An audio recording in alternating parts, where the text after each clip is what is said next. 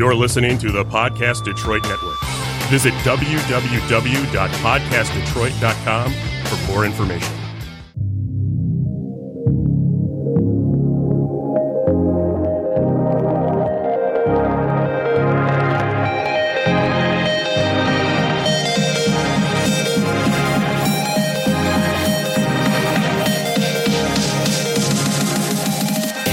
Welcome to M Squared TechCast, a live internet radio show offering the latest news and interviews with the people driving business, technology, and politics in Michigan.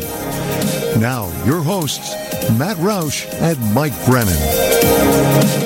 Hey, it's Matt Roush. And Mike Brennan. And we're back with another Monday edition of the M Squared TechCast. Of course, it might be Tuesday, Wednesday, Thursday, any day at all when you're watching this, because we are a podcast and you can pick us up anywhere podcasts are distributed. Yeah, I mean, even after we're live, we go on Facebook and you'll get 1,000 or so viewers. So that's pretty good, I think, for a couple of old news guys. So yeah, a couple old tech reporters. Right? Yes, the first half of the show, the theme is Power of Women. And we have one of those with us here, Amanda Luan. Gosh, I've known you since you were a diva way back when, and you did, what was a Michipreneur? That was one of your publications, right? Yeah. I used to blog a lot and podcasts, and now it's the normal for everybody, right? Yes. Yeah, pretty much. So, but one of the things that you did that impressed me was you're the same age as my daughter, and so she hasn't created a big real estate empire like you have, but maybe I'll give her a little time to do that, right? So you have Bamboo Detroit, which you've been doing now for, 5-6 years? Yeah, like Bamboo's been around about 7 years. We started it in 2013 when folks were kind of just starting to come back downtown and move their offices down here. And then the first pandemic we've been through. I don't know about you guys. And then now we're expanding. I was going to say, I wasn't around. I'm old, but I'm not old enough. I thought you were in the 1918 pandemic. No, sorry. Okay. Yes, I was serving in the Great War. And yeah. Well, he's wearing an army uniform there, the green and everything. Yeah, let's talk a little bit before we talk about what the other thing you're working on. I always assume that folks don't always know what our guests do. So let's talk a little bit about what Bamboo Detroit is, what it does, and then we'll talk about what you're doing in Royal Oak.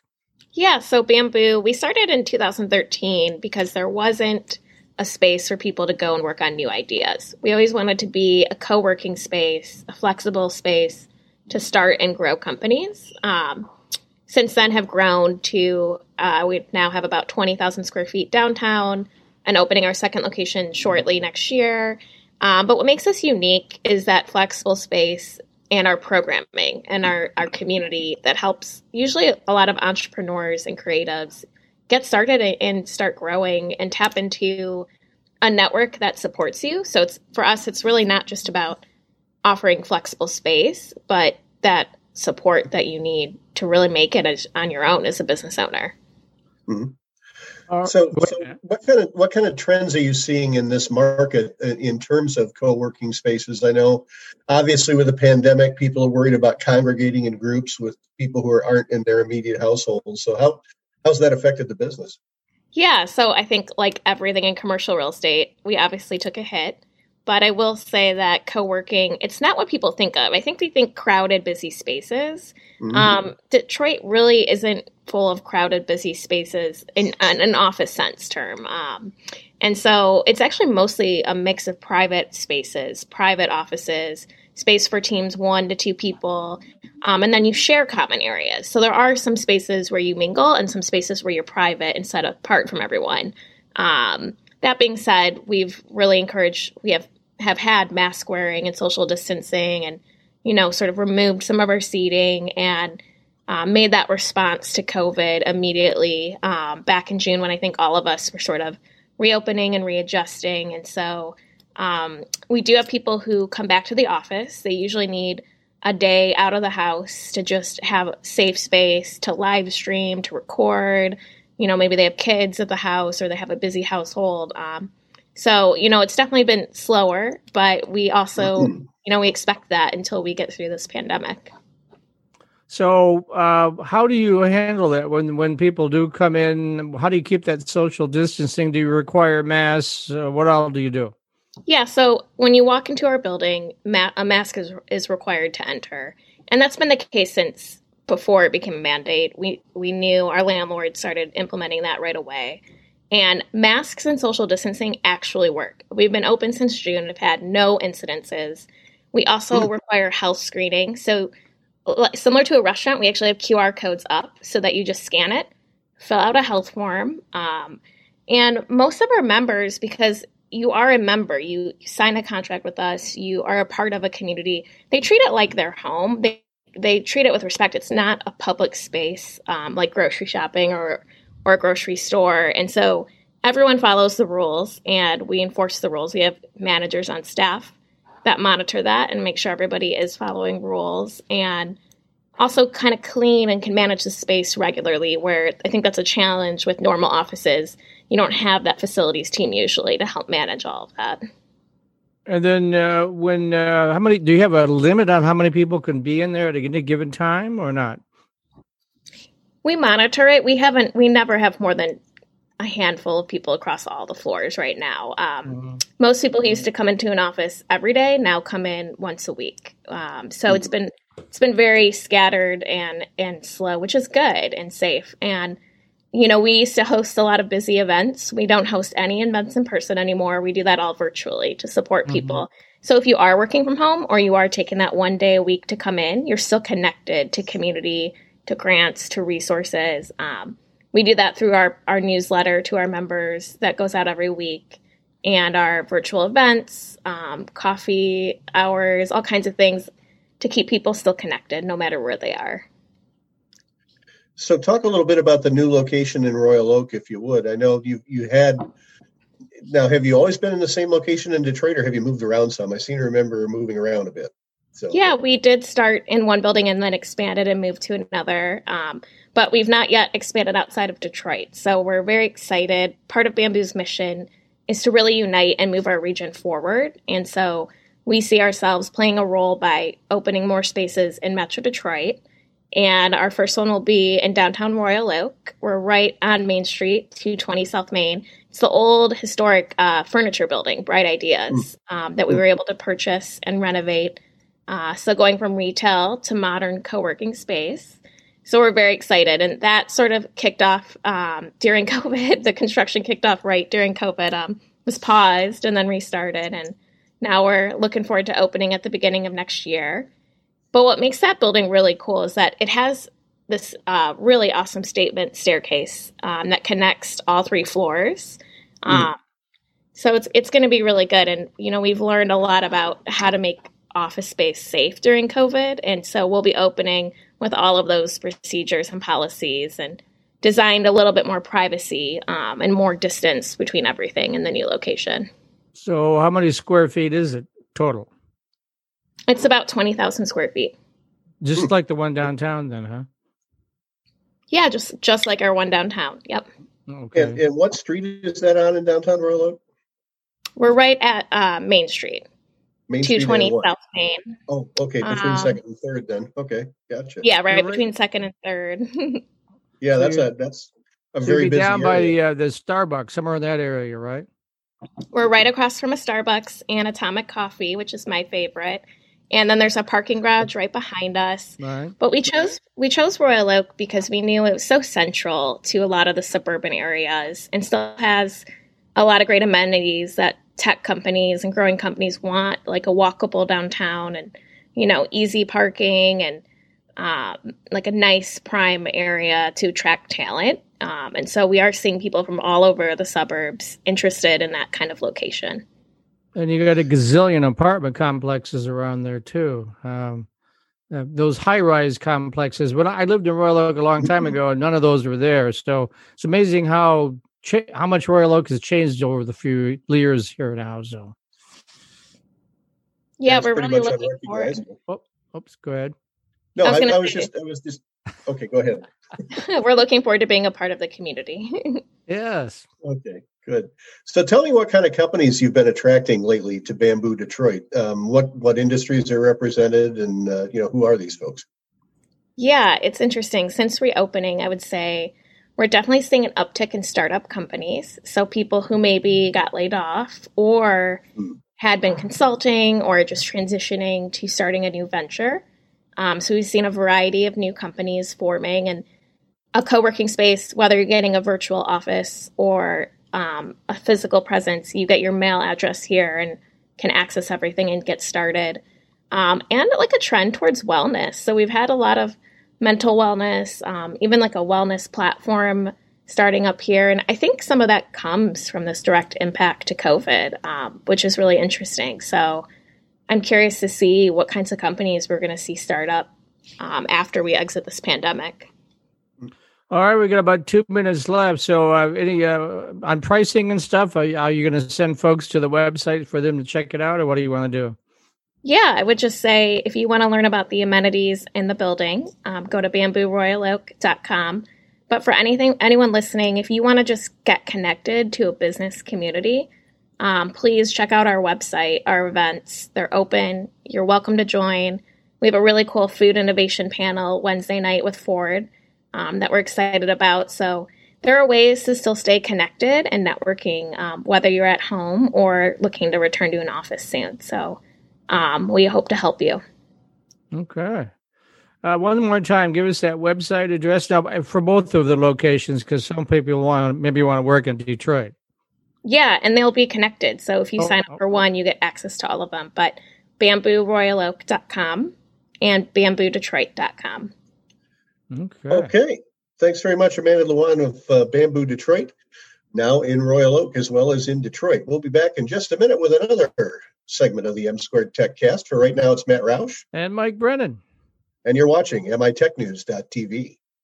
Lawrence Technological University graduates earn a degree and a higher starting salary. In fact, when it comes to earning potential, the Brookings Institution ranks LTU 5th among U.S. colleges and universities. Be enriched. Be more. At LTU, possible is everything. Salaries of Lawrence Tech grads are among the highest of any university in America. Plan a campus visit to meet with counselors, faculty, and coaches. Why wait? Find out more at ltu.edu. As a Lawrence Technological University graduate, you're not only marketable, you're worth more. Yes, more. According to Payscale.com, when it comes to graduate salaries, LTU is in America's top 100. Be invaluable. Be more. At LTU, possible is everything. Salaries of Lawrence Tech grads are among the highest of any university in America. Plan a campus visit to meet with counselors, faculty, and coaches.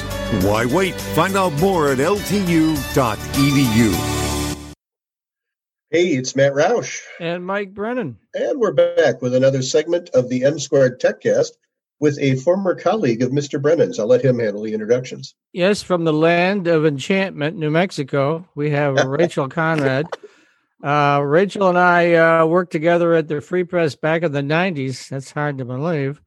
Then I was doing the Auto Beat, and then they switched me back to tech, and then she took over the Auto Beat and got all the good trips to Germany when Daimler was buying Chrysler, right?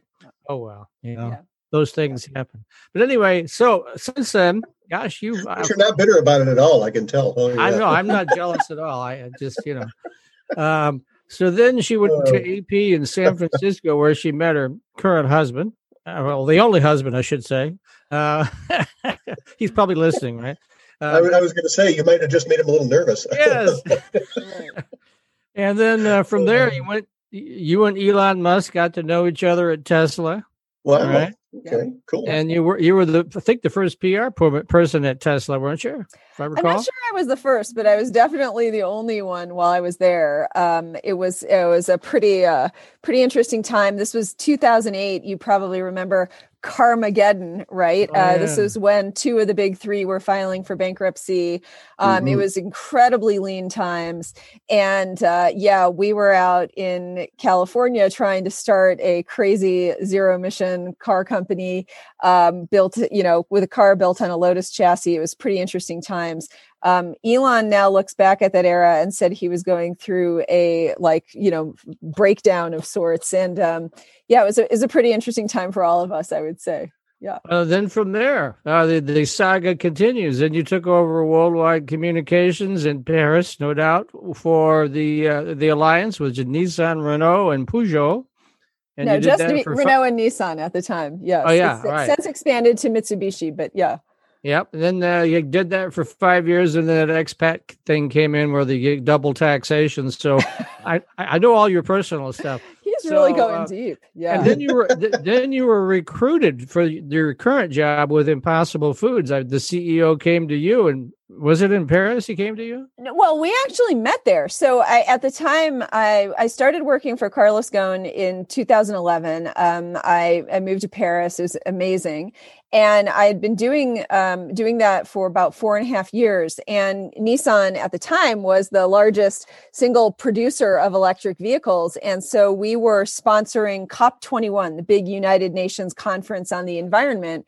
And we had a huge presence. We had fleets of Nissan Leafs and Renault Zoes and everything else shuttling around all of the dignitaries. And, I happened to meet this guy during COP21 who was talking about how actually, what you drive is much less significant than what you eat when it comes to making a positive impact on the environment. And he said that, and it was kind of like, it made me really think. It made me really honestly question the past 10 years working in the automotive industry. Maybe I had picked the wrong focus. Maybe I need to go into food. And that guy was a man named Dr. Pat Brown. He had founded a company called Impossible Foods. And the more I started researching it, the more I realized, he's right. I'm from Detroit, as Mike knows, born in Detroit, grew up in Grosse Pointe, and I'm a huge student of and enthusiast of the auto industry, right? My dad worked for Chrysler for 25 years. Chrysler, basically footed the bill for my college education and everything else. And so it was pretty shocking to think that maybe as an environmentalist, I had focused my time and resources in the wrong industry. And sure enough, the more I looked into it, the more I realized, it's almost like you could be a meat eater who drives a Prius or a Tesla, and you probably have a bigger total carbon footprint than a plant-based, vegan eater who drives a Cadillac Escalade. And that really kind of made me go into, I would almost call it like a mid-career crisis. Crisis. Yeah. So I got out, I moved 6,000 miles away, moved back to California, and started working for this company, which at the time hadn't even launched its product. So, yeah. And now, if you go to Burger King, you can get the Impossible Whopper of 8,000 Burger Kings. And I had her and I are really good friends. We've known each other for 30 years. So she was back in town a number of years ago. I can't remember when it was, but introducing all of us to the Impossible Burger, where we went to your mother's house. Yes. And you cooked up a bunch of burgers and whatnot. And this was like early time prototype. Yes. And I'm not doing a testimonial here, but literally I couldn't tell the difference. Yeah. Now, when I first started eating them, I told you this, when I first started eating them at Burger King, they just cooked the hell out of them. And they were all dried out. So I think so I stopped eating them for a while, but now I've gone back and they must have got that under control. It tastes a lot better. So they also have, one of my absolute favorite ways to eat the Impossible Burger is the Impossible Slider at White Castle. They do a great job. And, you probably know this about Burger King. They cook everything on a flame broiler, right? So everything goes through the flame broiler at the same pace. Whereas at White Castle, they make them right there, hot to order on a separate grill. And, there's someone back there cooking them and they'll get them to you however you ask. There are also some places like Cheesecake Factory and Red Robin and others that will actually ask you, do you want that rare, medium rare, medium? So you can get it any way you want. But now you need to just go buy it at Kroger. You can get it at Kroger, Trader Joe's, Walmart, Target, a lot of places. And then you can cook it at home, and you cook it exactly the same way you cook ground beef from cows. Just, throw it in your lasagna, your chili, whatever you want, not just burgers. So you can go well beyond burgers and cook it at home. It's really fun. Okay, so what has been sort of the evolution of this in terms of other products? Are you getting into other products besides just burger now?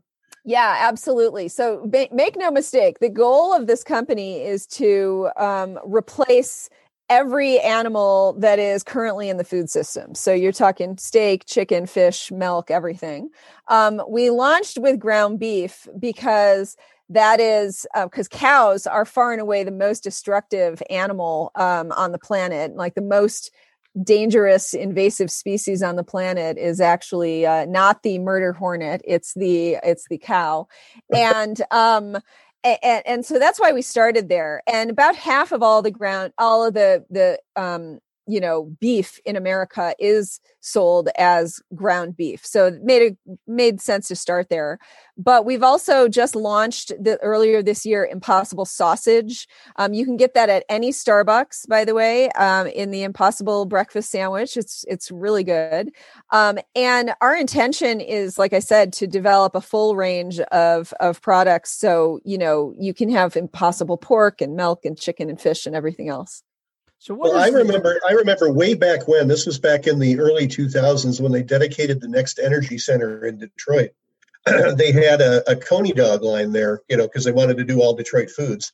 And they had vegan hot dogs. Yeah, interesting. And there's absolutely nothing natural about a hot dog anyway, it's all pumped full of artificial color and artificial flavorings and, food coloring and all that stuff. So, and when you boiled it and then put Coney sauce on it and onions and mustard, I couldn't tell the difference. Yeah. And that was even back then. That was a long time ago. It's true. I mean, that said, we don't want to make products that are just good enough for vegans or vegetarians. Like that's a very low bar, to be honest. And frankly, vegans and vegetarians, they're only about 3% of the US and the world market. They're already doing the right thing by way of the environment, right? Like they're already eating with a low carbon footprint. So if everyone were already doing that, this company would not exist. I might hopefully be back in Paris, maybe not working for Carlos Ghosn, but you know what I mean? Yeah. And maybe I'd be back in Detroit. I love Mary Barra, but yeah, I mean, we are really trying to satisfy the hardcore carnivore, the hardcore meat lover, the person who eats meat from animals a couple of times a day, who just can't even imagine his or her life without that pleasure. That's a really high bar. And so we actually, we don't market, I don't communicate to vegans and vegetarians. It's really all about converting the true carnivore, because that's the person who needs something better, both for the planet, but also, zero cholesterol, zero antibiotics, zero hormones, zero trans fat. They're looking for the change. So what is the technology behind Impossible Burger? I mean, it's when you tell people you've got a plant-based meat product, they all think of all that stuff that we had a long time ago that tastes like cardboard. Yes. So how do you what's the technology behind that? Well, let me get to the technology in 1 second. Let me just tell you that sentiment that you just expressed, I call it plant-based anxiety. I ripped that from range anxiety from my 2008 days at Tesla. And it's a true thing. It is probably the number one challenge that I and the, marketing and sales teams face at Impossible Foods is this idea that with a lot of people, about 2/3 of Americans, by the way, have what we call plant-based anxiety or plant-based skepticism. And what that means is basically, just like you said, Mike, back in 1997, you were at a frat house barbecue. And at the time, your crazy vegan girlfriend brought you some Boca burger, some quinoa sprouts sticking out of that thing, and you ate it and it sucked. Okay. And you will never eat plant-based food again. That's a technical term, by the way. So yes. But it's a real thing. And so you have to get over that. You have to try Impossible because it truly is a very different product from the other, the veggie burgers of yore, right? And let me tell you why. So Pat Brown was a 25-year biochemistry professor at Stanford. He knew quite a bit about virology, epidemiology, biochemistry. And he had this hunch that the reason why animal meat tasted the way it did, so craveable, so unique in our diets, it was because of the high concentrations of a molecule called heme. And heme is basically this oxygen carrying molecule. It's what makes your cheeks red and your lips red. It's found in very high concentrations in mammal muscle because you need a lot of oxygen in your muscle, right? And so he said, wow, if we can just, heme is found in everything. It's literally, ubiquitous. You already eat heme, billions of times a day, in anything you eat, whether it's broccoli or lentils or meat. But it's found in very high concentrations in mammal muscle, AKA meat. And so he said, why don't we take the heme that's already naturally found in other things that we eat and then add that to a, convincing reverse engineered recreation of, in our case, the burger itself. And so that's really the secret sauce is the heme that we use to make our product. And we're the only ones who do that. That's why the Impossible Burger really performs very differently than any other product on the market. It other than ground beef itself. It is really, really comparable. And a lot of people, frankly, even like our product more than ground beef, than old meat from animals, because we don't put in a lot of stuff that you might not want. There's kind of this fantasy mythology that's like, oh, beef, it's just perfect. Actually, when you drill down, there's a lot people don't like about it. They obviously don't like the cholesterol, the hormones, the antibiotics. They don't like the gristle. They don't like the fact that you have to be precise about cooking it or you're exposing you and your family to risk of foodborne illnesses. They also don't like the fact that it comes from an animal, frankly. Like you Mike, you have, your daughter at some point, somewhere between the ages of about 6 and 12, virtually every kid goes through this period where they're like, wait, Chicken McNugget is Big Bird? Wait, this hot dog is a pig or Bessie the cow or whatever. They hate that. And as a civilization, we've kind of like, no, don't think about that, honey. Just keep eating. Right. And it tastes so good that you want to just believe it. Like you don't want to think about where it comes from. Right. But you don't like it. I still remember the time I went to a pig roast at a pig farm and the pigs were looking at us. Yeah, that was a little disconcerting. Yeah. So basically we take all of that out. We don't have the animal in it, but we give you all the taste and the nutrition too. All right, we're going to unfortunately have to leave it at that. This is a great conversation, but we're run out of time. Now, if folks want to find out more about Impossible Foods, what's the website address? I'm assuming it's the same name, right? Yep, impossiblefoods.com. And again, you can get it at Kroger, Trader Joe's, Target, Walmart, wherever you shop. It's usually in the meat aisle, so just look for the package right next to your favorite ground beef from cows. Okay. All right. Thank you very much, Detroit native Rachel Conrad, now head of communications for Impossible Foods. I thought you guys would talk a lot more. You'd want like dirt. Mike, I thought he'd want dirt about, Carlos Ghosn and Elon Musk. Well, I was going to ask you when you're going to write that screenplay. And you got them both. You got Elon Musk and you got Carlos Ghosn, the most powerful men in the world. And Ghosn's story, my God, it's fascinating. What I read, I don't know if it's all true, but it's like a spy novel kind of thing, Well, I've always told everyone, never discount that man. He is prodigious intellect. I'm actually really happy that he evaded the sort of scam justice system in Japan on that one. Yeah. Okay. Yeah. To be continued. We'll have to get you back, and then we'll ask those stories about those guys. That next time. Maybe we can. Yes. We can make the Impossible meat the side dish and put Carlos. I do. I want to see you guys eating it while we're talking. That's the thing. Yeah. All right. I'm honest to God. I just made a big pot of chili over the weekend. The next time I make a big pot of chili, I'm going to try it. So. Oh, it's great. Yeah. All right. Thanks very much, Rachel. And we'll All be right, back in thanks, just a Rachel. minute with another segment Good of luck the in New Mexico there. Lawrence Technological University graduates earn a degree and a higher starting salary. In fact, when it comes to earning potential, the Brookings Institution ranks LTU 5th among U.S. colleges and universities. Be enriched. Be more. At LTU, possible is everything. Salaries of Lawrence Tech grads are among the highest of any university in America. Plan a campus visit to meet with counselors, faculty, and coaches. Why wait? Find out more at ltu.edu. What do you get at Lawrence Technological University?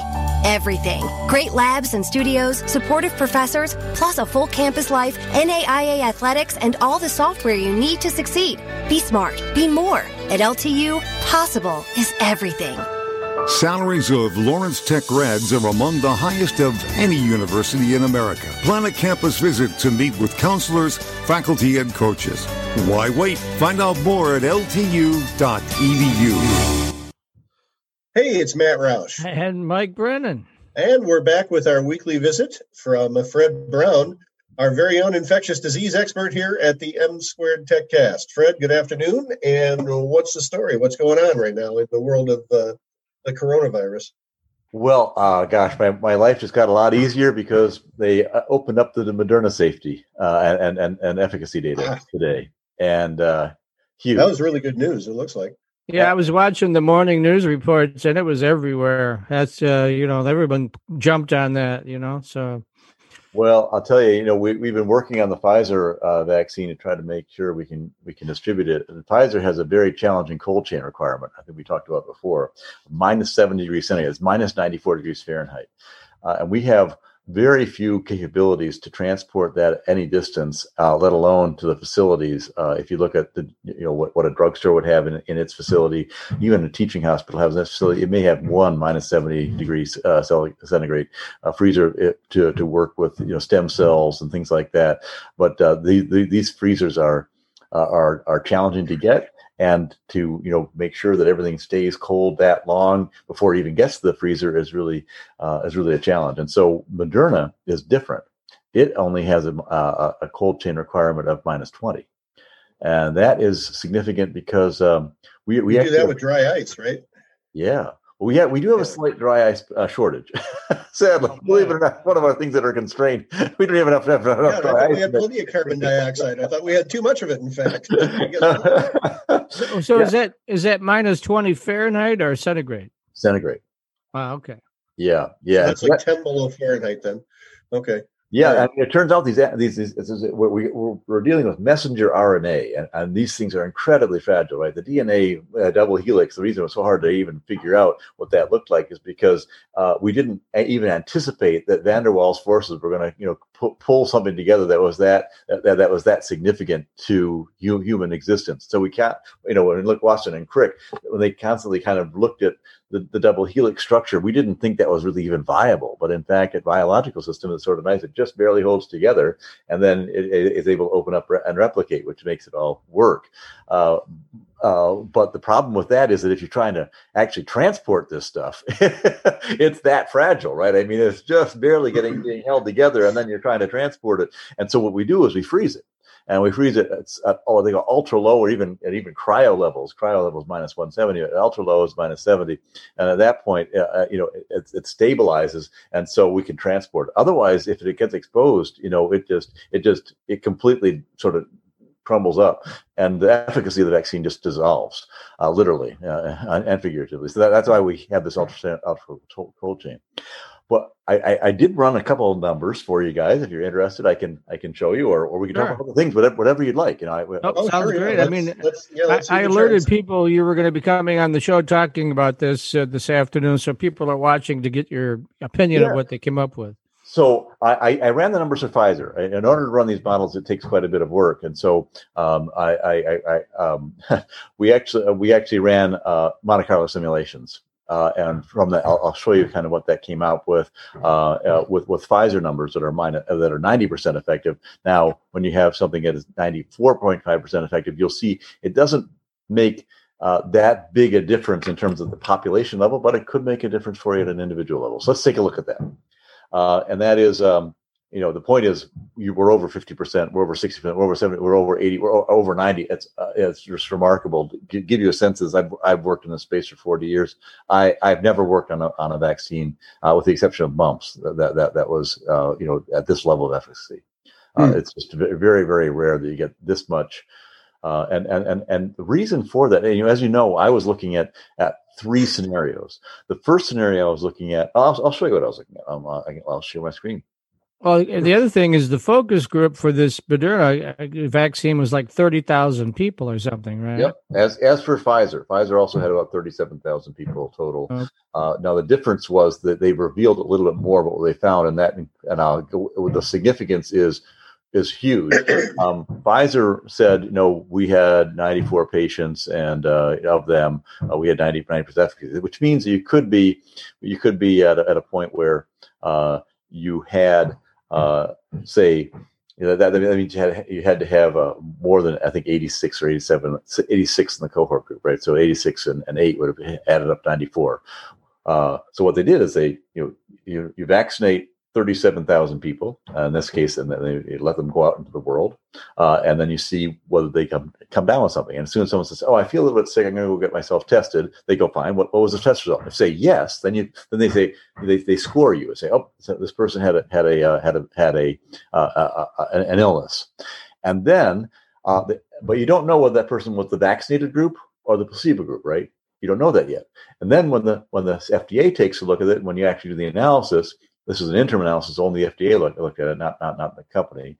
They said, "Wow! It turns out that of the 94 people, only 6 of those people were people who had been vaccinated, and we have 88 who were not vaccinated, and they got the disease."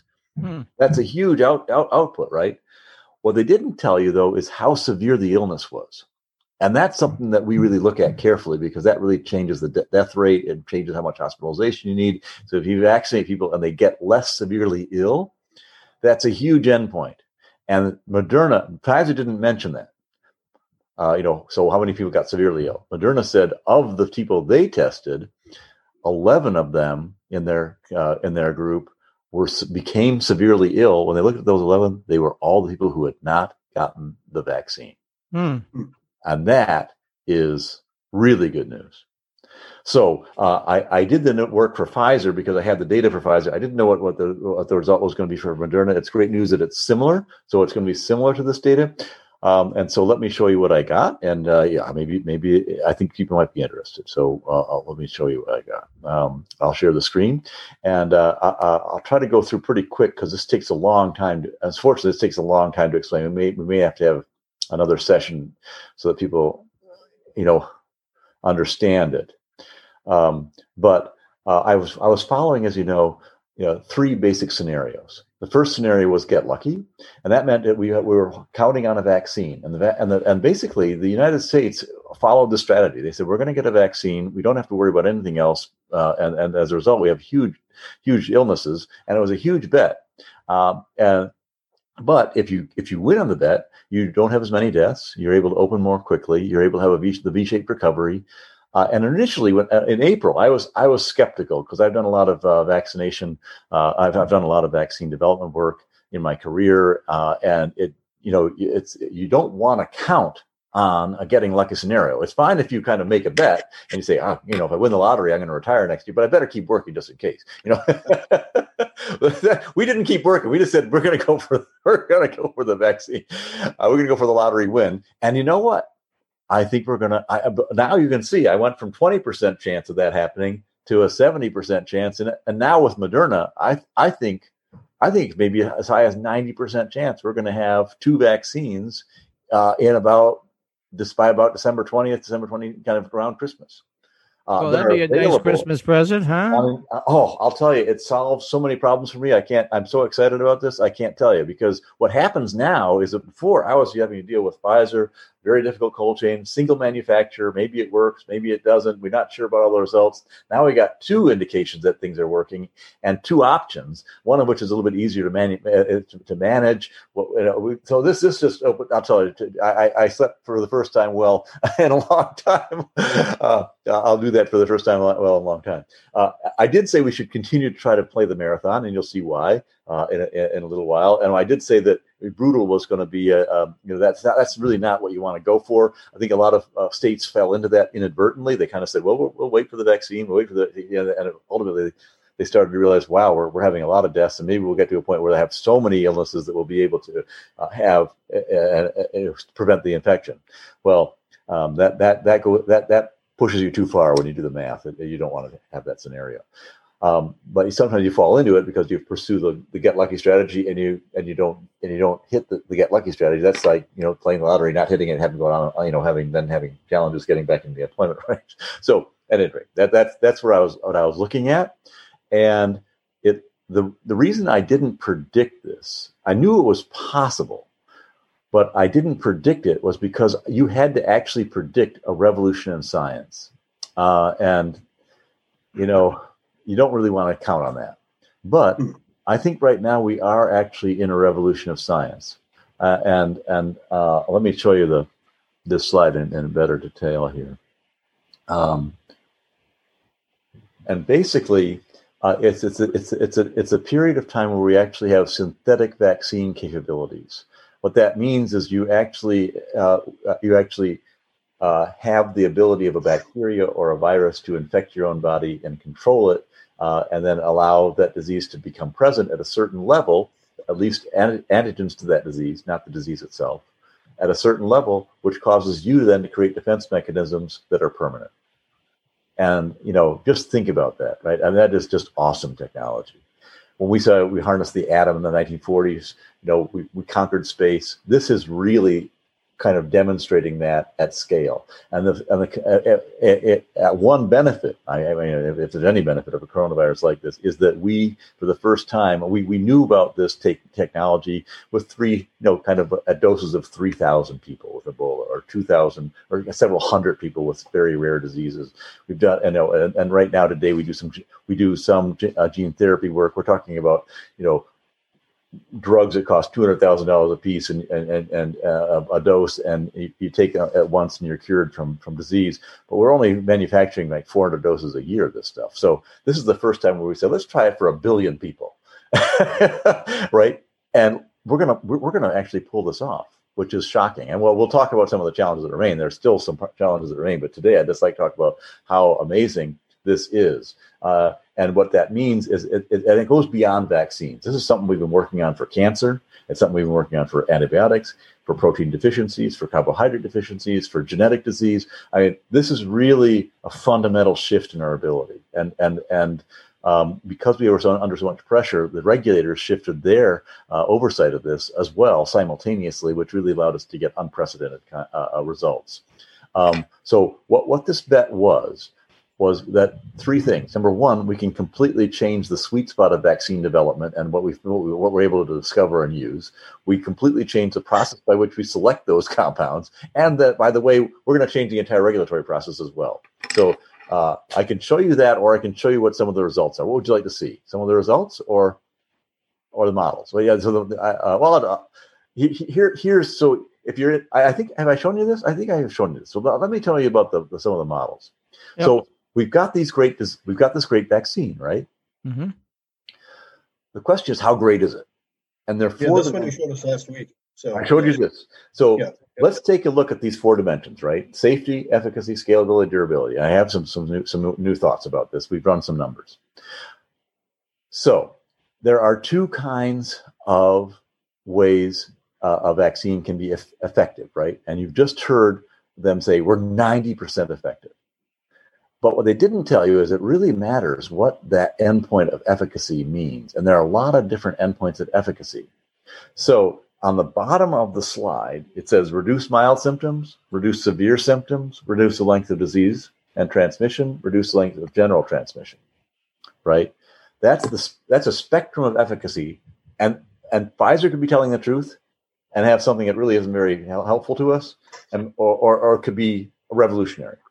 And it really matters what you're testing for. Right now, we are testing for reducing mild symptoms. And the reason I say that is because Pfizer and Moderna, and in fact, every vaccine in development right now is only asking people, so, do you have any kind of symptom? If you have any kind of symptom, and in some cases they say, well, you have to have two of these, and you have to have at least a cough and a fever. If you have a cough and a fever, that's enough. You go to the hospital, you get checked out, we'll take a test, we'll see whether you got COVID.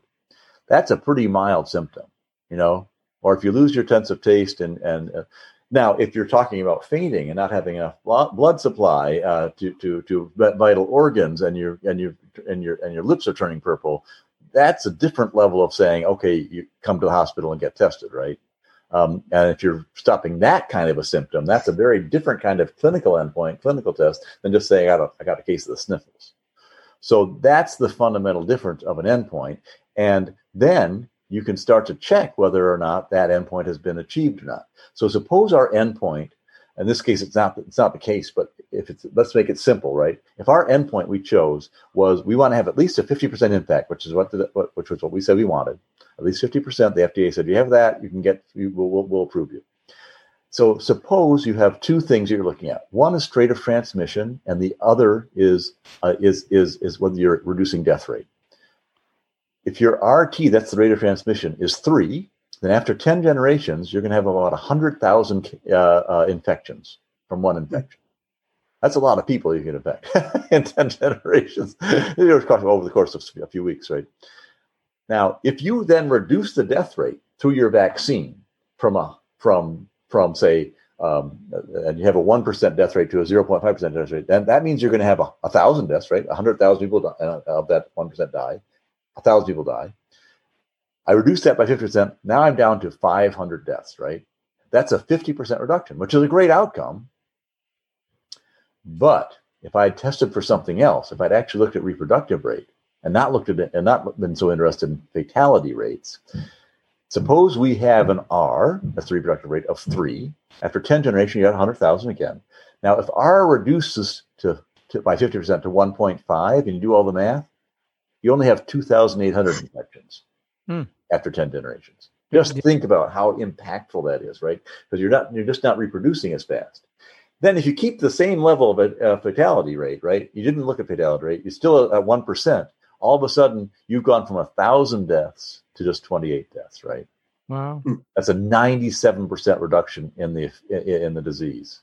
So that's the difference between a clinical endpoint that says I'm going to go after symptomologic kind of effect versus I'm going to go right after the virus itself. I'm not going to let that virus get to anybody else anymore. I'm going to kill it.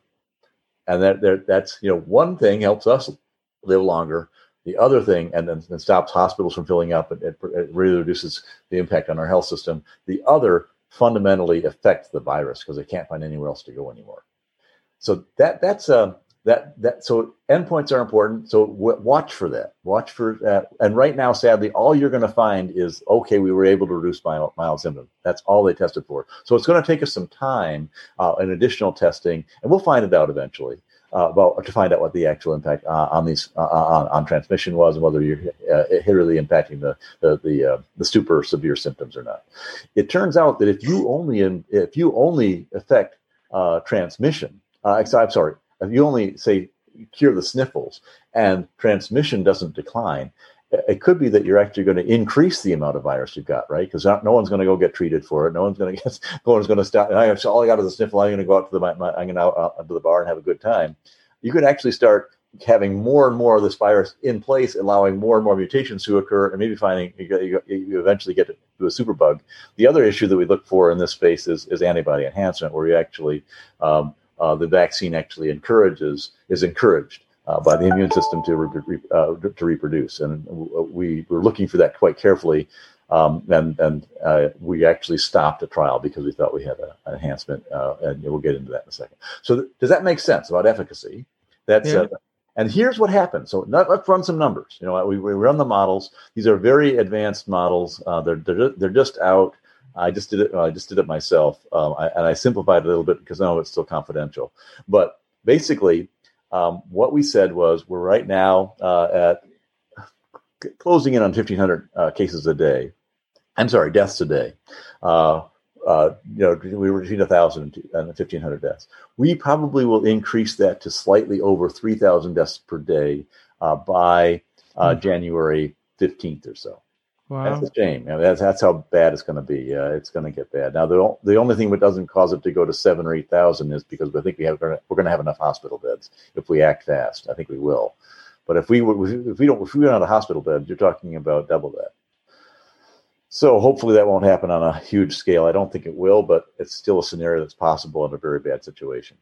So suppose we go up to 3,000 deaths and we start to march our way down the curve after a while. I think we will. I think we'll have better policy. I think people will start to, after Christmas, people will start to naturally retreat into their homes a little bit more. And we're moving down that curve, and we introduce the vaccines as we think we will end of December. The EUA is going to take till the end of December. And then EUA means emergency use authorization. We will then, and you can see along the bottom, we're talking about the number of cumulative cases, people who've been vaccinated. So along the bottom, we said by 4/21, we'll have 20 million people vaccinated. By 9/21, we'll have 102 million. By 11/21, we'll have 195. And by 4/22, we'll have 242 million vaccinations. Now, I don't think that we're going to ever get to that level because there are enough people who are against vaccines and holding back and thinking about things before they want to get the vaccine. I don't think we're going to get to 242, but this is just, what's theoretically possible. And now that Moderna is also in the game, we could actually have this timeline. So that's a huge change, right? So we have Moderna, so we have right now, this is just for Pfizer. And you can see what happens. Basically, we continue. 20 million isn't that big a percent of the population. So it basically paralyzed the line that we would have without any vaccine at all. And then it starts to, we start to see a bigger separation if we're talking about reduction in transmission by 50% versus 90%. We're seeing some separation. And then but believe it or not, if we're able to get to over 220,000 vaccinations by January, February, we could see this. We could hit herd immunity and stop the virus, according to this scenario, at a 90% effectiveness rate. At a 50% effectiveness rate for reduction in transmission, it's going to take another 18 months, but eventually we'll get down to a level that's interesting. So that's what's happening there with transmission. Now, suppose we take the scenario where we're actually going to reduce the symptoms. So here again, we have the cumulative vaccinated population. This is the speed of OWS rollout predicted that we're working with now. We're going to change that, obviously, but this is for Pfizer. And here you can see that instead of killing off the virus, what happens is you're able to kind of get to about between a third reduction and 2/3 reduction in the overall vaccine and overall death rate. You're moving from 3,000 deaths to 1,200 deaths, which is good. And then if you have the vaccine that reduces 50% reduction, you're going to get with a percentage about 900 deaths and 481 if a 90% reduction in symptoms. So I hope that makes sense, and you can see it in the curves and about how fast this could go if we roll out as we anticipate with under Operation Warp Speed. That's one factor. That's efficacy. So if we have a little bit of time, I'll talk a little bit about, and then there's dosing and 5 minutes. Oh my goodness. Well, why don't we talk about safety next week then? Because safety is a really critical area, and we want to go into that in some detail. Dosing and routes of administration also make a big difference. So dosing, for example, if you're early on, Johnson & Johnson only requires 1 dose of the vaccine. If it's successful, we don't know what the efficacy is. We don't know. It's a different technology. It's adenovirus technology, vector technology, not an mRNA technology. What we do there is we actually insert a gene, a piece of the gene that you're interested in, transfecting into the human, into a viral vector. Take out the virus that's in the vector, put in the new one that we're interested in, inject it in, and that virus infects. Johnson & Johnson only needs 1 dose versus 2 doses. So if you're early on and trying to control the virus, 1 dose versus 2 doses does 2 things, right? Number one, it gets you immunogenicity, 28 days faster, because you only have to have 1 dose and you're going to get immunogenicity versus having to wait for that extra dose before you really achieve it. The second thing it does is it doubles your capacity, right? Because you're moving from 1 dose to 2 doses. Same machine can produce basically in a simplistic way much more effective dose. So initially, it's very important between 1 dose, 2 doses. Eventually, the 2 doses catches up, right? Because you've got enough capacity, you're not constrained, you've got people interested in it. But you can see that basically, if you've got a 2-dose system, a 1-dose system, you can reduce symptoms and death rate due to symptoms that are bad if you're able to affect that by 20%, and for transmission blocking, 10 to 20%. Now, the routes of administration also make a big difference because it gives you options. And if you have to inject everybody, there's some people who don't like injections and so on, some children and so on. And it gives you options in terms of the ingredients you're using, because some misters use different ingredients than the injectors do. So it gives you some more options along the supply chain, which is important. But more importantly, it turns out that routes of administration make a difference in how effective a vaccine can be. We have seen misting technology used in animal studies that effectively do get to the lungs and make you much more resistant to the coronavirus if it's trying to attack your lungs, which is important. Upper respiratory tract is one of the 2 areas, nose and lungs, that really are attacked by the coronavirus initially. So if you can stop the lung part as well as the nose part, you're doing better. Turns out if you use intramuscular, it's very strong in the nose, but not much in the upper respiratory tract. If you use mister, we're seeing evidence that we're actually going to get a better overall level of immunogenicity and effectiveness in the drug. So with that, why don't we talk about some other things, and we'll come back to the safety issues next week, because safety is really critical for vaccines when you're going to take them. And I hope this helps. It helps people decide which vaccine they're going to take. I hope people will look at this as the real transformation that it is. The reason that this thing went so fast is not because we cut corners. It's because we're looking at a revolution. It's the difference between trying to get through the air space. Suppose you're trying to fly from Washington D.C. to London. Well, now we have a jet plane. We don't have to use propellers anymore, and it's that much faster. Initially, people said, "Gosh, that's too dangerous. I don't want to get to London in less than 10 hours. It seems too fast to me." This is the same sort of thing. We're talking about a revolution in the technology, which allows a revolution in the speed at which we're able to develop the drug. With about 2 minutes left. Let's talk real quick about, Governor Whitmer. Yes, absolutely. On Wednesday, we go into this sort of semi-lockdown with some restrictions, a lot of restrictions, actually. And I think what she's trying to do is make sure people don't have a big Thanksgiving feast with everybody there and driving in and flying in and all that jazz. So then we'd have a super spreader event. So what are you thinking on that? Is that a good idea? Yeah, it is. I think it is. What's happening is, I told you last time, we're getting to a doubling rate that's pretty dangerous. And the problem is that you think it doesn't look too dangerous, but that don't forget the death rates take 5 weeks to develop. So what we're seeing in cases right now, you won't see in death rate for another 5-6 weeks. And so she sees that, and she's using an early warning indicator to say, we're on an exponential curve. The cases are going to go up.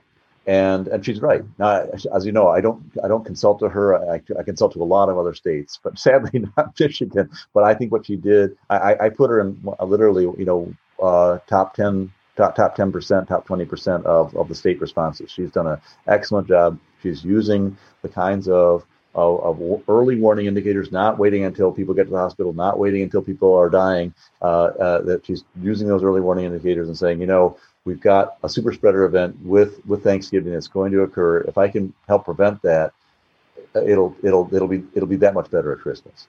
So okay, we're out of time. So thanks very much, Fred Brown. We'll get you back next week. You can talk about the safety aspects of it. I'd love to, you guys. It's exciting. It really is exciting. It's a great day. All right, Matt, take us out.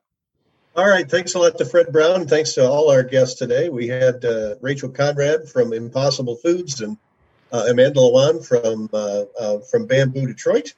So great show today, and thanks everyone for being here. We'll be back next Monday at 2 p.m. Eastern Time. Until then, it's Matt Roush. And Mike Brennan, and of course, Fred Brown.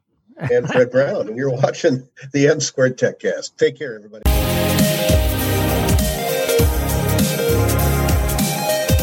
Thanks for listening to M Squared TechCast.